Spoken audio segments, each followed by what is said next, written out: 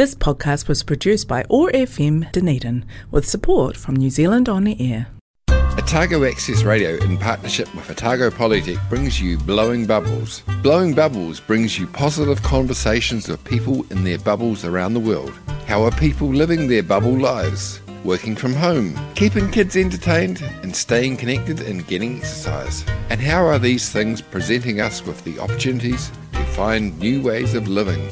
Every weekday, the Sustainable Lens team of Samuel Mann, Shane Gallagher and Mara Karatai reach out from their bubbles to chat with interesting and positive people around the world. Broadcast on Otago Access Radio 105.4 FM and streamed and podcast on oar.org.nz and sustainablelens.org, bringing connection, joy, kindness and peace in the days ahead.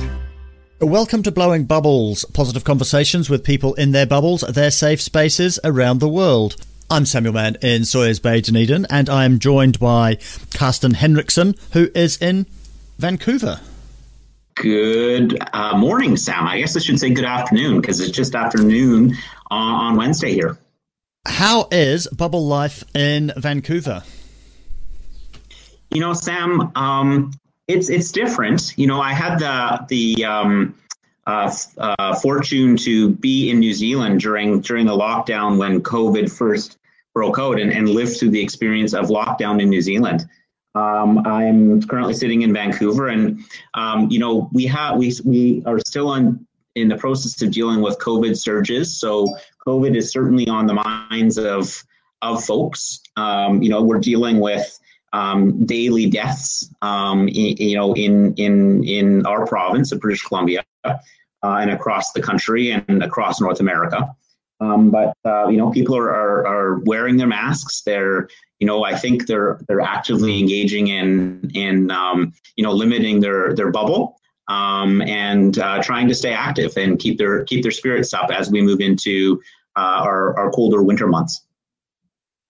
So you were in New Zealand for the first part of the lockdown. That's right, Sam. And what was it like being trapped away from home? You know, I will. You know, when I was in New Zealand, I had a fantastic bubble and a fantastic bubble partner. So that was fantastic. You know, what I found with the lockdown in New Zealand is it was almost surreal.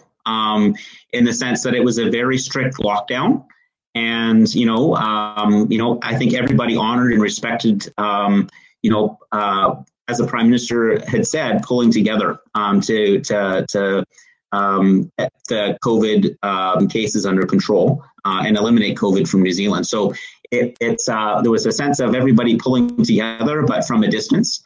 And you know, I'll never forget standing in line at the grocery stores. With the security guards ensuring strict social distancing as we were waiting to go into the shops to get groceries. I'll never forget that for the rest of my life. And the strong sense that Kiwis had of pulling together to get COVID under control. And there was very little aggravation or upset. No, at least I didn't. I mean, I can't speak for everybody, but I mean, at the time, I didn't sense aggravation or upset. I sensed people coming together collectively to whip COVID in the butt, as some would say. And you know, I think the results are very clear. You know, as New Zealand has gone back into, from what I'm seeing and hearing, gone back into a relatively normal life, while we await for a rate of vaccine. And today, you know, we saw the United Kingdom approve the Pfizer vaccine. So I think we're starting to, knock on wood, we're starting to get to a place where, you know, the world can start getting back to a new normal. So you went home to Vancouver. What caused the leaving paradise? Yeah, so you know, when I was in New Zealand, you know, just the challenge of knowing that, you know, I had family on the other side of the world in Vancouver, and the situation in North America being markedly different than the situation in in New Zealand. So there, quite a bit of distance and uncertainty about availability of flights and travel. One of my fears, of course, being that, if I had a family member who became ill or, was killed, quite frankly, having older family members, not wanting to lose them and not being there for them. So, that was the big part of the move. And, as COVID was unfolding and there was a lot of uncertainty. And did you have to wait in queues or anything to get flights home?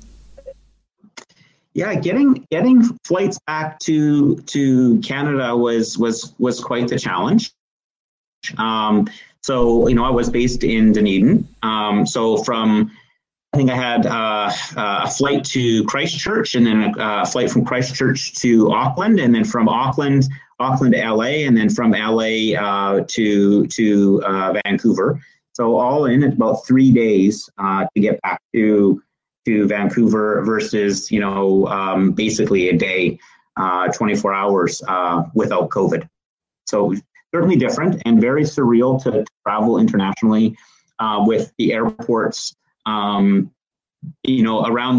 certainly between New Zealand and the United States, markedly different, and in Canada. So, the airports in New Zealand, very, very quiet, not a lot of traffic, everybody honoring and respecting social distancing. The landing in Seattle, it was almost like going through a time warp, going back 6 months to a time where there was no social distancing when we got off the plane. People were sitting in cafes and restaurants having meals. It was quite the experience traveling back. And then you eventually got back to Canada. That still seemed to have managed it better than the States. Is Canada? I'm imagining it's something like halfway between the experience here and in the States.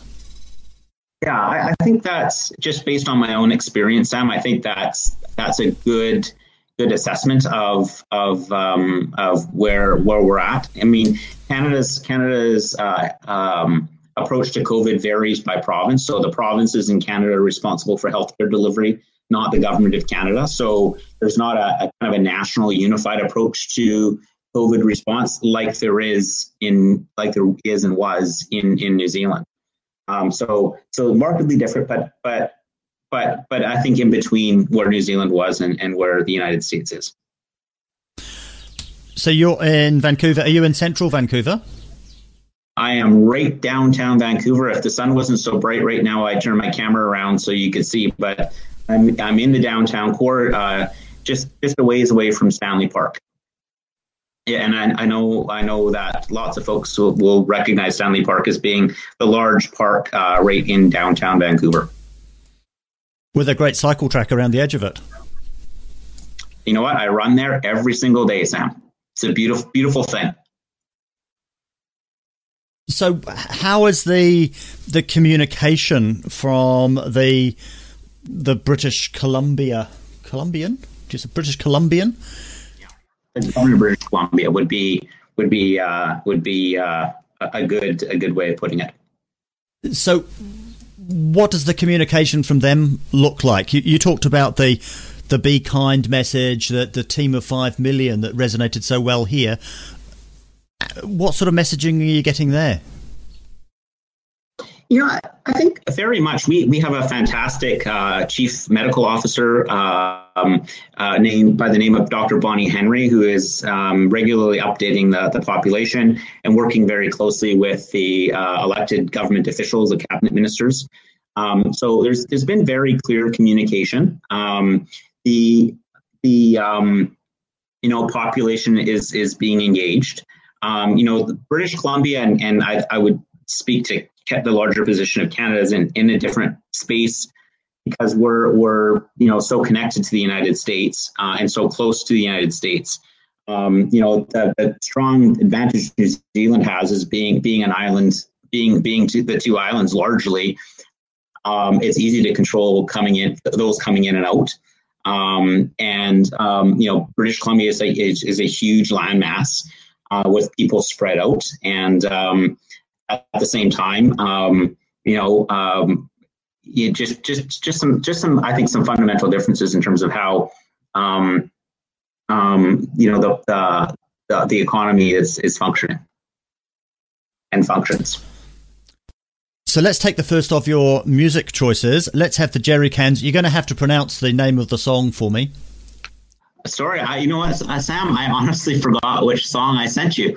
I'll speak to the Jerry Cans, though. Okay. The Jerry Cans are housed in Iqaluit in Nunavut.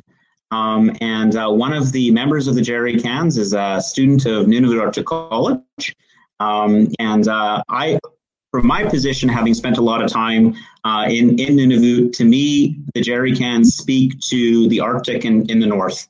They're a group that I listen to on a regular basis. And, for those who haven't heard the Jerry Cans before, I thought it would be a great thing to share from the north, Canada's north. Okay, so I'm going to attempt to pronounce it. It's Yukig. Yeah, okay. We'll go with that, Sam.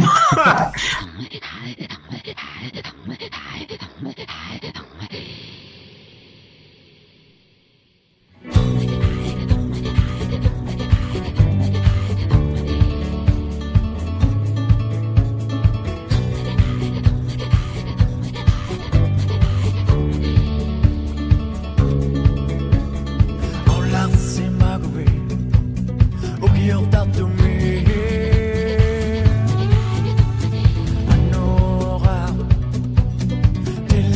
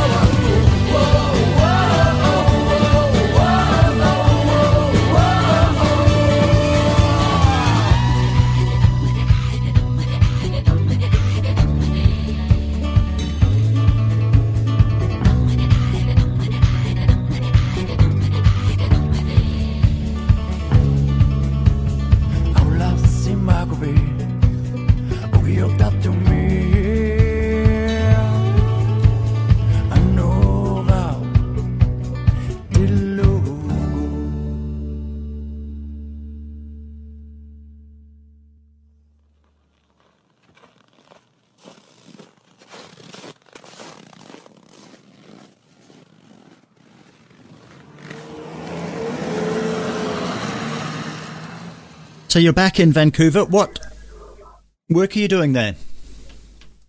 So I am working with healthcare, the First Nations Health Authority, and the First Nations Health Directors of British Columbia, and a number of folks on the establishment of a really unique and innovative institution here in British Columbia, really reflecting some fantastic work being done on First Nations healthcare delivery in the province. At the same time as doing work on my doctorate and doing some consulting work for a number of other organizations. How is the First Nations health response to the pandemic? You know, I think that the response has been, very consistent with the approach taken by the province of British Columbia. I think the stakeholders and partners work very closely together, in close collaboration. So you mentioned it. So how is the doctorate going? I think really well from my perspective, Sam. I've spent a lot of time reflecting on my own leadership practice and, my work experience in higher education in Canada. More specifically, reflecting on where we go from here. And when I say that, I mean, as a sector in higher education, are the types and ways we teach and deliver programming really reflective of the world that we're moving into post-COVID, and reflective of, at the same time, what the world we were already headed into? And that was a world of Industry 4.0, when we were moving into an economy that was characterized by rapid technological change. Certainly hearing from industry folks about the needs of industry to upskill and reskill learners and employees in a rapid way. And so, as I conduct my work, I'm very mindful of the work that has been done at Capable New Zealand, specifically the bicultural model of education and the practice-based model of education. I think when we look at the practice-based credentials that are being offered by Capable New Zealand, I think that really speaks to a path or a direction that as a sector of higher education, we really need to go down. We need to produce graduates that aren't just engaging in traditional academic work. Well, there's a huge amount of value in engaging in peer research. I think what a lot of our industry partners in higher education are looking for are graduates who complete programs that are really focused on getting in there and identifying issues, identifying opportunities, and demonstrating and applying solutions. And really seeing outcomes as a result of their education. I also think that if we talk about, and as I'm looking at Capable and I'm looking at the work being done there, I also think to the role of micro-credentials. I think at OP they're called EduBits, but how EduBits or micro-credentials can be stackable and stackable into practice-based credentials. And I'm thinking about, at the same time, how those stackable credentials, those micro-credentials can be used in a bicultural education environment to reduce barriers to higher education for Indigenous or First Nations people in the world. And I'm very excited about the opportunities that the work that Capable is doing is really on the leading edge, not only in New Zealand, but on the leading edge in the world. And I think, oftentimes when we're doing the work, we don't necessarily see the global impact or the global leadership of our programs. And I think that everyone engaged in work at Capable New Zealand, whether they be faculty or staff or learners, and ultimately the institution as a whole is really leading the way. And I think, folks should be really proud of that work and be mindful of the fact that it's an iterative process and an evolving process as well. So that's kind of where I'm at. And I think that there's a lot of opportunities to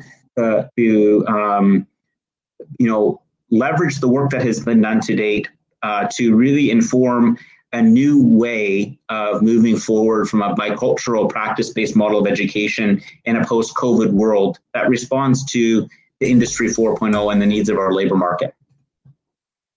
You've done a lot of work in various parts of Canada, including in the very far north. Do you see that this sort of thing could be applied in those remote communities?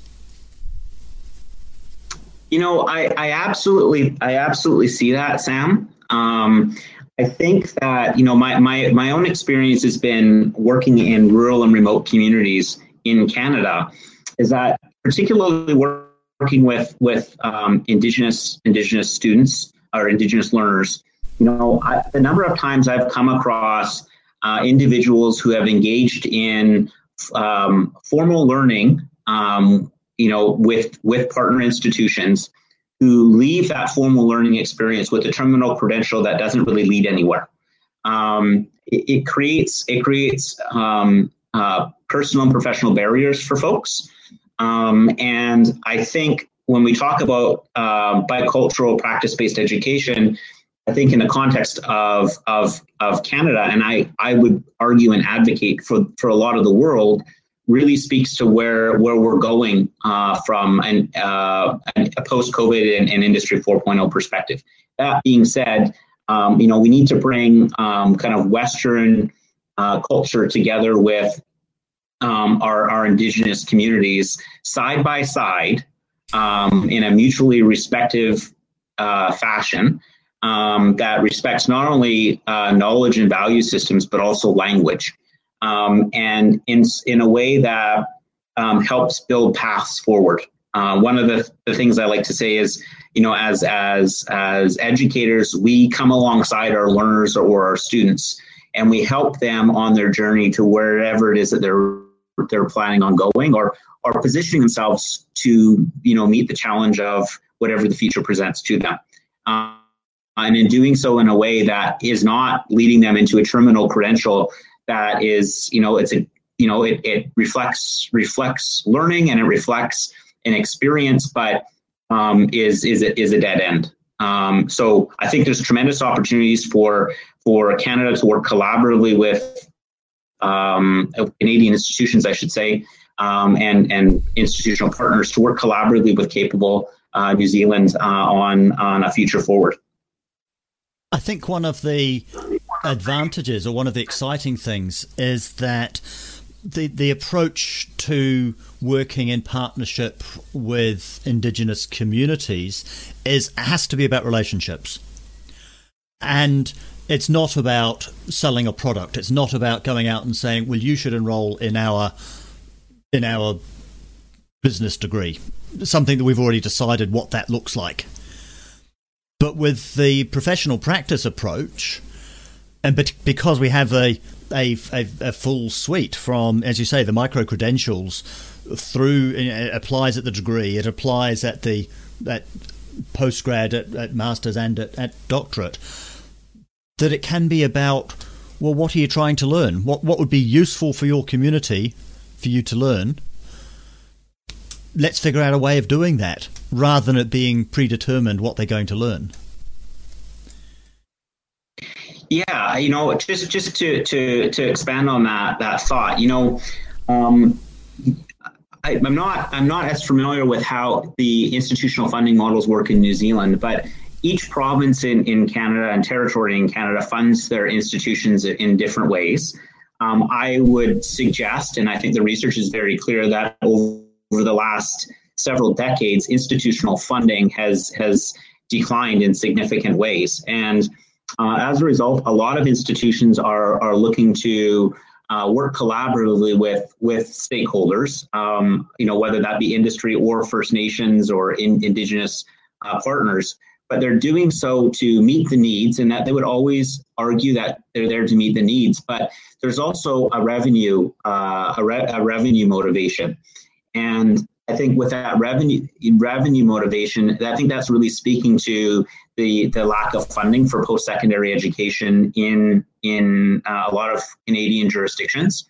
That being said, when we talk about practice-based model, Sam, I really do agree with you that coming alongside communities and helping actually understand their needs, and not coming in either with a prescriptive or coming in having the dialogue about what those learnings or the desire for those learnings are, and then sticking a kind of a mainstream program into that community with a little bit of tailoring. I mean, a great example would be, that I know of is early childhood education. Moving at a regular early childhood education program into an Indigenous or an Aboriginal early childhood education program, calling it something different, but it really not really reflecting a significant difference other than a branding exercise. So when we talk about bicultural education, I really do look to the work that New Zealand has done. I mean, nothing is ever perfect. And everything is always a work in process, and things are usually iterative, at least from my perspective. But I look to, the bicultural education approaches in New Zealand, beginning at early childhood education levels, leading all the way through the educational experience or journey. The number of times that I've heard non-Maori people use the Maori language in New Zealand, to me, was very shocking in a good way. I can't think of having had that experience in many Canadian environments. And it's not to say I'm being critical of Canada. I just think it speaks to New Zealand being ahead of the curve and continuing to wanting to do good work in that area. Bubble sprite of the forest of Orokonui, Dunedin's favourite goddess, Tahu Mackenzie. Kia ora koutou, ngā mihi aroha nui kia koutou ko tahu hau. I hope you all have a blessed day, beautiful superstars in your beloved universes. And I really hope that wherever you are and whatever's happening around you, this journey that we're all on together is proving to be very rewarding, very sustaining and illuminating for you more and more each day, who you are, a triumph of nature's art, perfect, and here make it better. So beautiful people, as we know, we've been on this huge adventure together this year. It's been, I'm sure for all of us, just the most intense year ever. So many ups and downs, so many different levels of being, understanding, so many different lockdown levels, love at a distance, being away from our friends and whānau, having to really go within and care for ourselves in very new ways, and of course support and sustain each other in the process of all of this. So for myself, just in the last few days, as we know, I have been quite unwell, and a lot of the grief and the pain and the feelings that were there that needed to come out around my lovely ex-partner leaving and the whole year unfolding as it has really hit me all of a sudden. And of course that was very hard for me, and what I'm in the process of doing now is really making sure that I'm allowing these feelings to flow. And as we all know, when we have these intense grieving feelings and this stored pain, it is hard to allow it to flow through us. And I think because I've just had so many exciting things happening, wonderful events happening, and all my work here at my heart's home, Orokonui Eco Sanctuary, where I'm sitting right now watching the wind stirring up the takoka leaves and the flax, beautiful harakeke leaves. I haven't had that opportunity to process, so I really hope for you that as we head towards the end of the year and we are hopefully getting a little bit more time, that you're able to allow any stored pain, any feelings that are within to move through. And obviously for us societally, it can be quite stigmatized and quite taboo to talk about these feelings of pain and grief, sorrow and unhappiness, and I think it's really important that we do talk about them because they're part of who we are and they're part of our growth, they're part of our co-evolution. And if we ignore them, they really affect us, if we don't allow them to move through, they really affect us. So, as I'm sitting and looking at these beautiful, beautiful, beautiful rako Māori dance in the wind, and I can see the light from the sun shining down, but I can also see the shadow.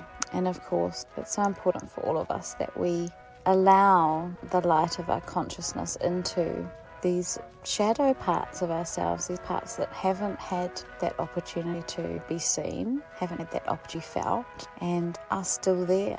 And that dance between the light and the dark, that's always with us, and the part of us really coming to understand ourselves and what we can do. So as much as it has been hard for me over the last few days with very strong emotions that I'm putting the light on, I'm bringing out the light, I'm really grateful for that opportunity as well, because I know that that's allowing me to really honour myself.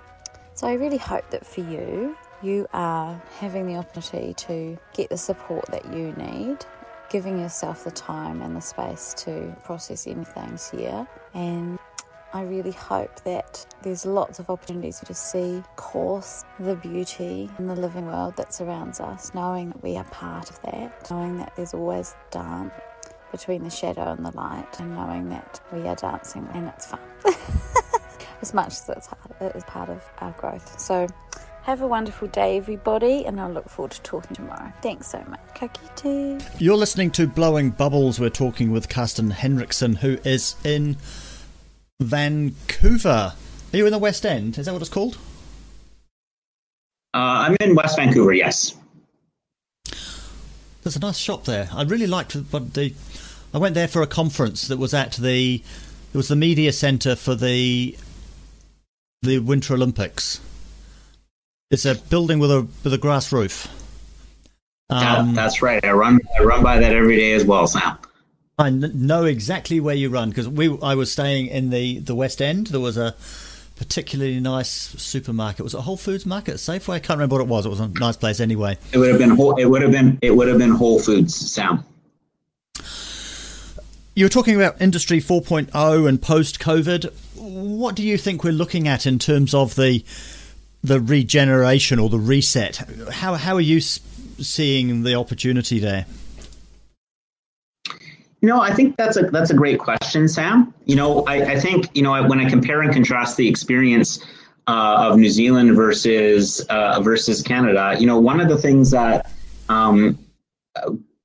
I've noticed is that, a lot of higher education in certainly in British Columbia and I have colleagues in Alberta, they're still teaching online. And, while we prior to COVID had spent a lot of time in terms of higher education talking about and engaging and supporting distance learning or blended delivery, there was still the classroom kind of ruled the delivery in terms of this is the way we do it, right? In terms of post-secondary education, at particularly the undergraduate level. And I think what the COVID experience has taught us is that we can have very high quality learning experiences, teaching experiences, leveraging digital technology, leveraging software, leveraging our broadband connectivity. I'm teaching right now electronically, and it's gone very well. And what it has been able to do is to take down some barriers for folks as well. So, for parents that are at home that have childcare responsibilities, they can be at home and they can be taking care of their child. I've had, video conference calls with a baby on somebody's lap or a sick child, and that barrier of the classroom, or having to go to the classroom or get to the classroom isn't there anymore. So as long as you have a computer and a broadband connection or even a smartphone, you can engage in that learning. And I think we're seeing faculty and staff being far more comfortable delivering in that model. That in turn, Sam, leads to questions about, in higher education, do we need to be building the infrastructure that we are traditionally building on campus? Yes, I would argue that there's always going to be a need for spaces for people to physically come together.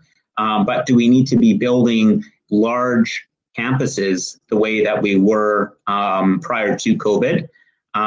Is that need really there for infrastructure from an educational delivery perspective? From an industry 4.0 perspective, I think what a world post-COVID is really going to continue to rely increasingly on easily accessible education and learning. I think that COVID will remove a lot of geographical barriers as well.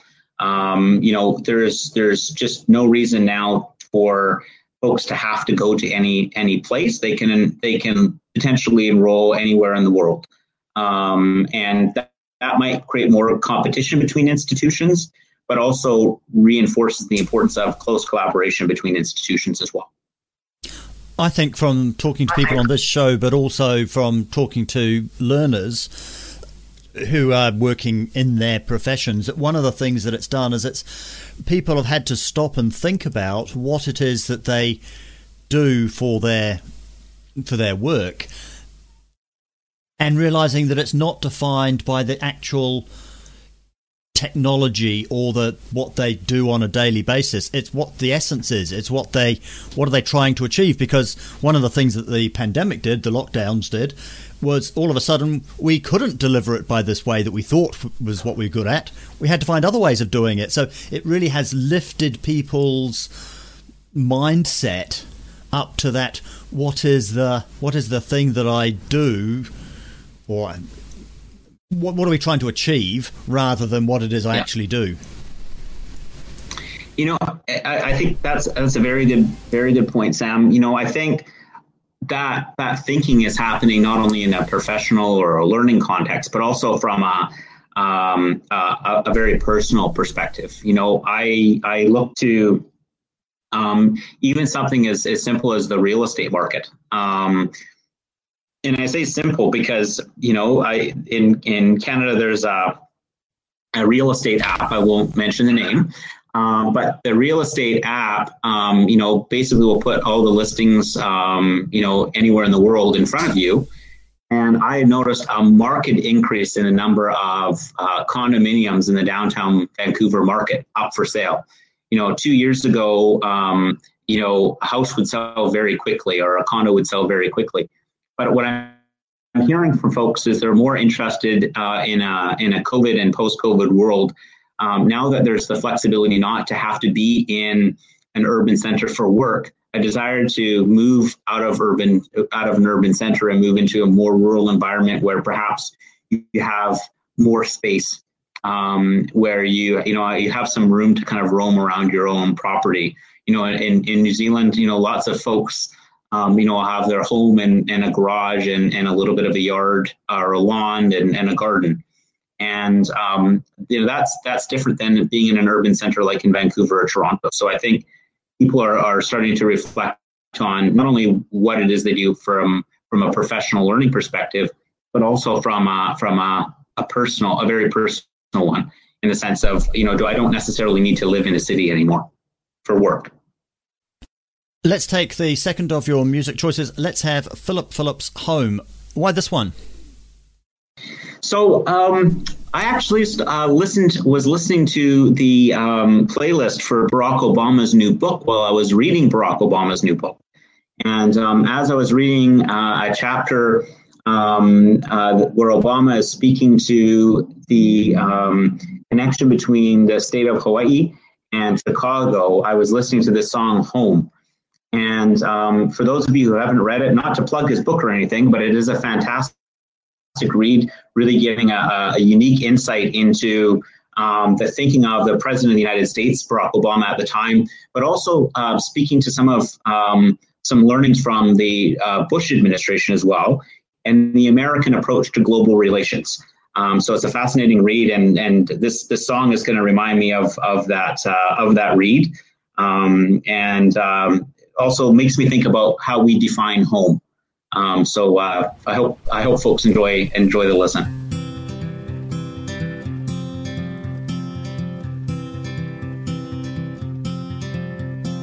Hold on to me as we go, as we roll down familiar road. And although this wave is stringing us along, just know you're not alone, 'cause I'm gonna make this place your home. Settle down, it'll all be clear. Don't pay no mind to the demons, they fill you with fear. The trouble it might drag you down. You get lost, you can always be found. Just know you're not alone, 'cause I'm gonna make this place your home.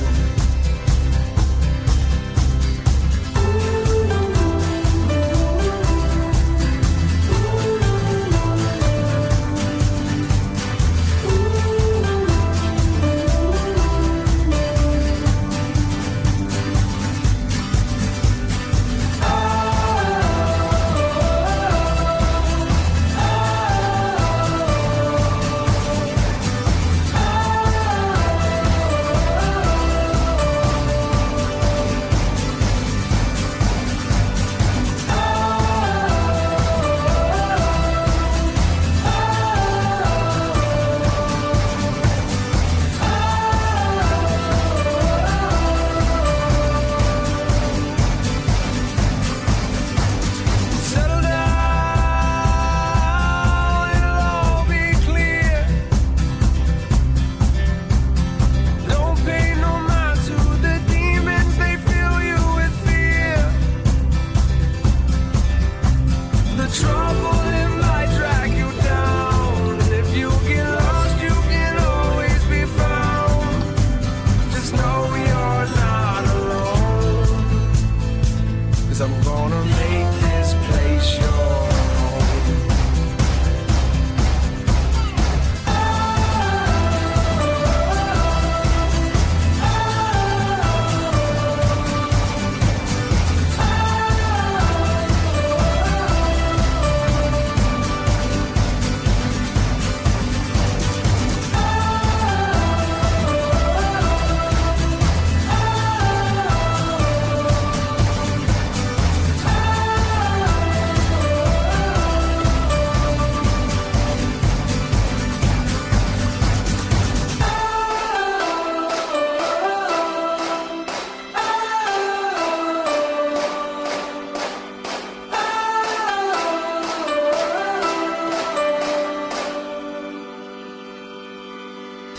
We've seen lots of changes at a societal level over the last few months.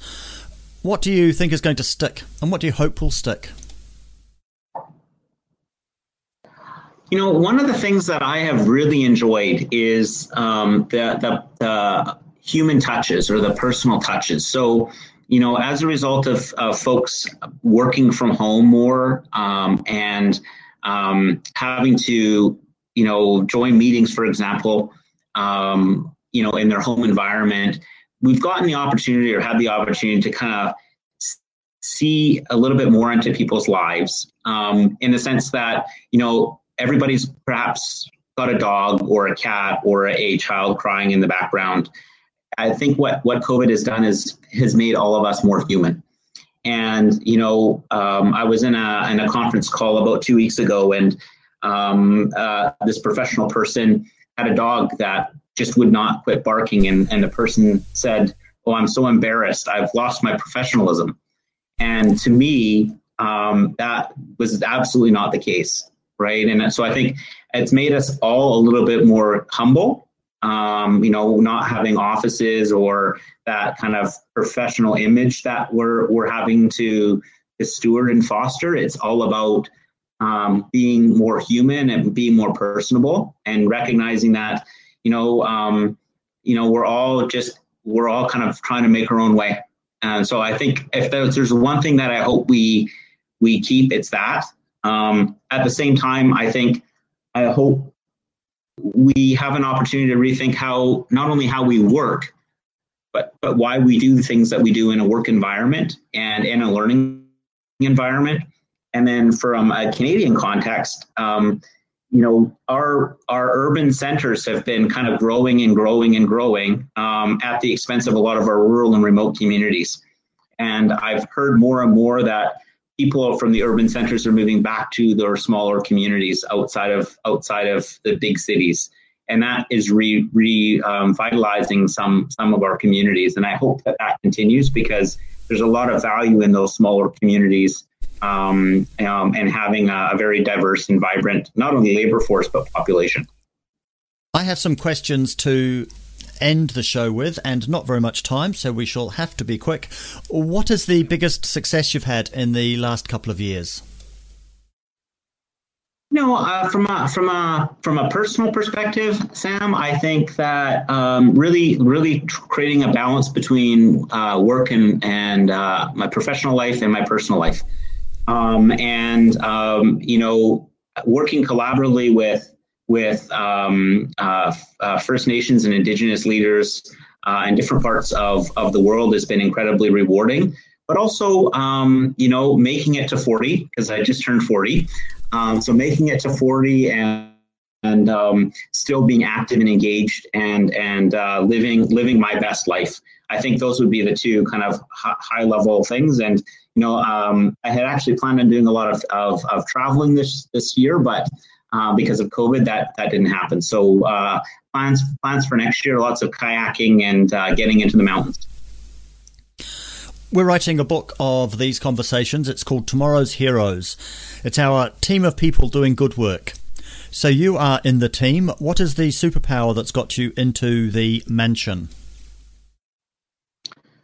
I think, trying to be humble and being humble and recognizing that we're all in, like I said earlier, we're all in this together. And really learning from people, sitting down and listening and learning from people, I think would be one of the things that I would say would be a superpower. But also being somebody willing to push boundaries and be willing to say yes, even when something is difficult. Do you consider yourself to be an activist? You know what? If you would have asked me 20 years ago whether I would consider myself to be an activist, I would have said no. But as you grow and evolve as a leader and realize that you are pushing boundaries, I'm more inclined to say yes. I'm an advocate for access to higher education, an advocate for those who, for whatever reason, feel that they don't have a place or a space in the traditional academy. So I would say now, yes. 20 years ago, no. That's interesting. Most people say that the other way around. Oh, I was an activist. I used to all these marches, but now I just go to work. You know what? I hear you, Sam. And from an administrative perspective, Sam, I recognize that, nothing's ever perfect. And, I'm a pragmatist from that perspective. But I'm a pragmatist from an operational perspective. But I think there's still a strong desire in me to push and to advocate and to help move the bar forward, even if it's just a millimeter. So what motivates you? What gets you out of bed in the morning? Well, today, on a very personal level, just the beautiful environment I find myself in Vancouver and in British Columbia. But what gets me up every day is people, and the opportunity to work with them and to share and learn with them. Every day you learn something new, and it excites me every day to get up and find out what I'm going to learn in a given day. You've told me before that you grew up in a kind of edge of suburbia on the outskirts of Vancouver. Have you gotten to get out to some wild places? I have. I mean, I actually grew up in a suburb of Vancouver called New Westminster and in Burnaby, so not so far out of the city, but most of my adult life has been actually outside of the urban center. in rural and remote Canada, whether that be in the high Arctic or in other places. So I have had the opportunity to get back out onto the land earlier on in the summer here, which is June, July, and August. I had a fantastic opportunity to go to northern British Columbia and do a wonderful kayaking trip. It was very wet, but get out and into some fantastic lakes and just explore with some good friends. And what challenge are you looking forward to in the next year or so? The next year or so, I'm very hopeful that we'll be into our COVID vaccine campaigns, and that the world will start getting back to its new normal. I think that is important for a whole bunch of different reasons, not only from an economic perspective, because certainly in British Columbia and other places, lots of people have been displaced from the labor market, and I know a lot of people are out there looking for work and want to work. So I think it's important for us to get that vaccine campaign happening. So I'm looking forward to that most because I do miss having the ability to get out there and be with larger groups of people. On a professional perspective, we've got some really exciting things happening work-wise that will be progressing forward, and hopefully looking for opportunities for us to work in collaboration here with folks in Capable New Zealand. And lastly, do you have any advice for our listeners? As we're coming to the end of the COVID, this phase of COVID and moving into the next phase where folks are getting vaccinated, I will say this, I'm not a medical professional, but I would encourage folks to listen to their medical advice, to stick to it, which I know all Kiwis are inclined to do, or a lot of them are inclined to do. Get vaccinated. If you have the opportunity, get vaccinated. I know there's a significant number of people here, it sounds like, that are not inclined to get vaccinated, but I think we all need to come together globally and get vaccinated and kick COVID in the butt. Thank you very much for that. We'll go out to the last of your music choices. Let's have Randa Fashion. Thank you very much for joining me. Thanks so much, Sam. You have a great day. Waters at the club, pour another one. When I hear the beat go down, like, I don't care about cars, I don't care about mansions. All I wanna do is party, baby. All I wanna feel is fashion. I don't care about cars, I don't care about mansions. All I wanna do is party, baby. All I wanna feel is fashion. Style is everything, I don't believe in better things. Everything, it can be anything. Big hearts, not in it for the payoff. I like art that eats my face off. Find God in the fabrics, yeah. An arrangement is madness. Don't get me started with the graphics. Oh, I'm feeling so romantic. Best look is a high school death wish. Head trip, jammer jacket with the red zips. You know my pants like a past that. Don't look down if y'all don't wanna pass that. It's kinda funny.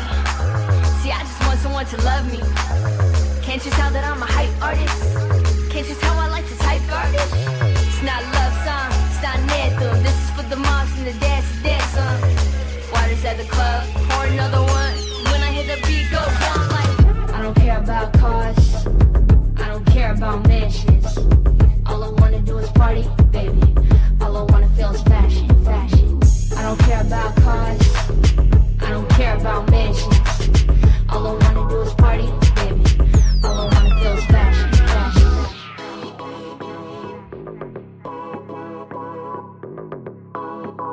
I'm crazy. Don't take me. Pellegrino, sip a whole bottle. Don't mean I'm not a shitty role model. So many cuss words, oh Lars, too many cuss words. Oh, California dreaming. I'm in Los Angeles screaming. Sweet Reggie, beach baby, y'all cool, but You've been listening to Blowing Bubbles, positive conversations with people in their bubbles, their safe spaces around the world. Brought to you by the Sustainable Lens team, which is brought to you by Otago Polytechnic. We broadcast on Otago Access Radio every weekday afternoon at 3 and streamed and podcast on oar.org.nz. You can find us on Facebook and subscribe wherever you get your podcasts. We had a contribution today from Tahu McKenzie. I'm Samuel Mann in Sawyers Bay, Dunedin, and I've been joined by Karsten Henriksen in Vancouver. We hope you enjoyed the show. It's just confidence. It's just over confidence. Yeah. This podcast was produced by OAR FM Dunedin with support from New Zealand On the Air.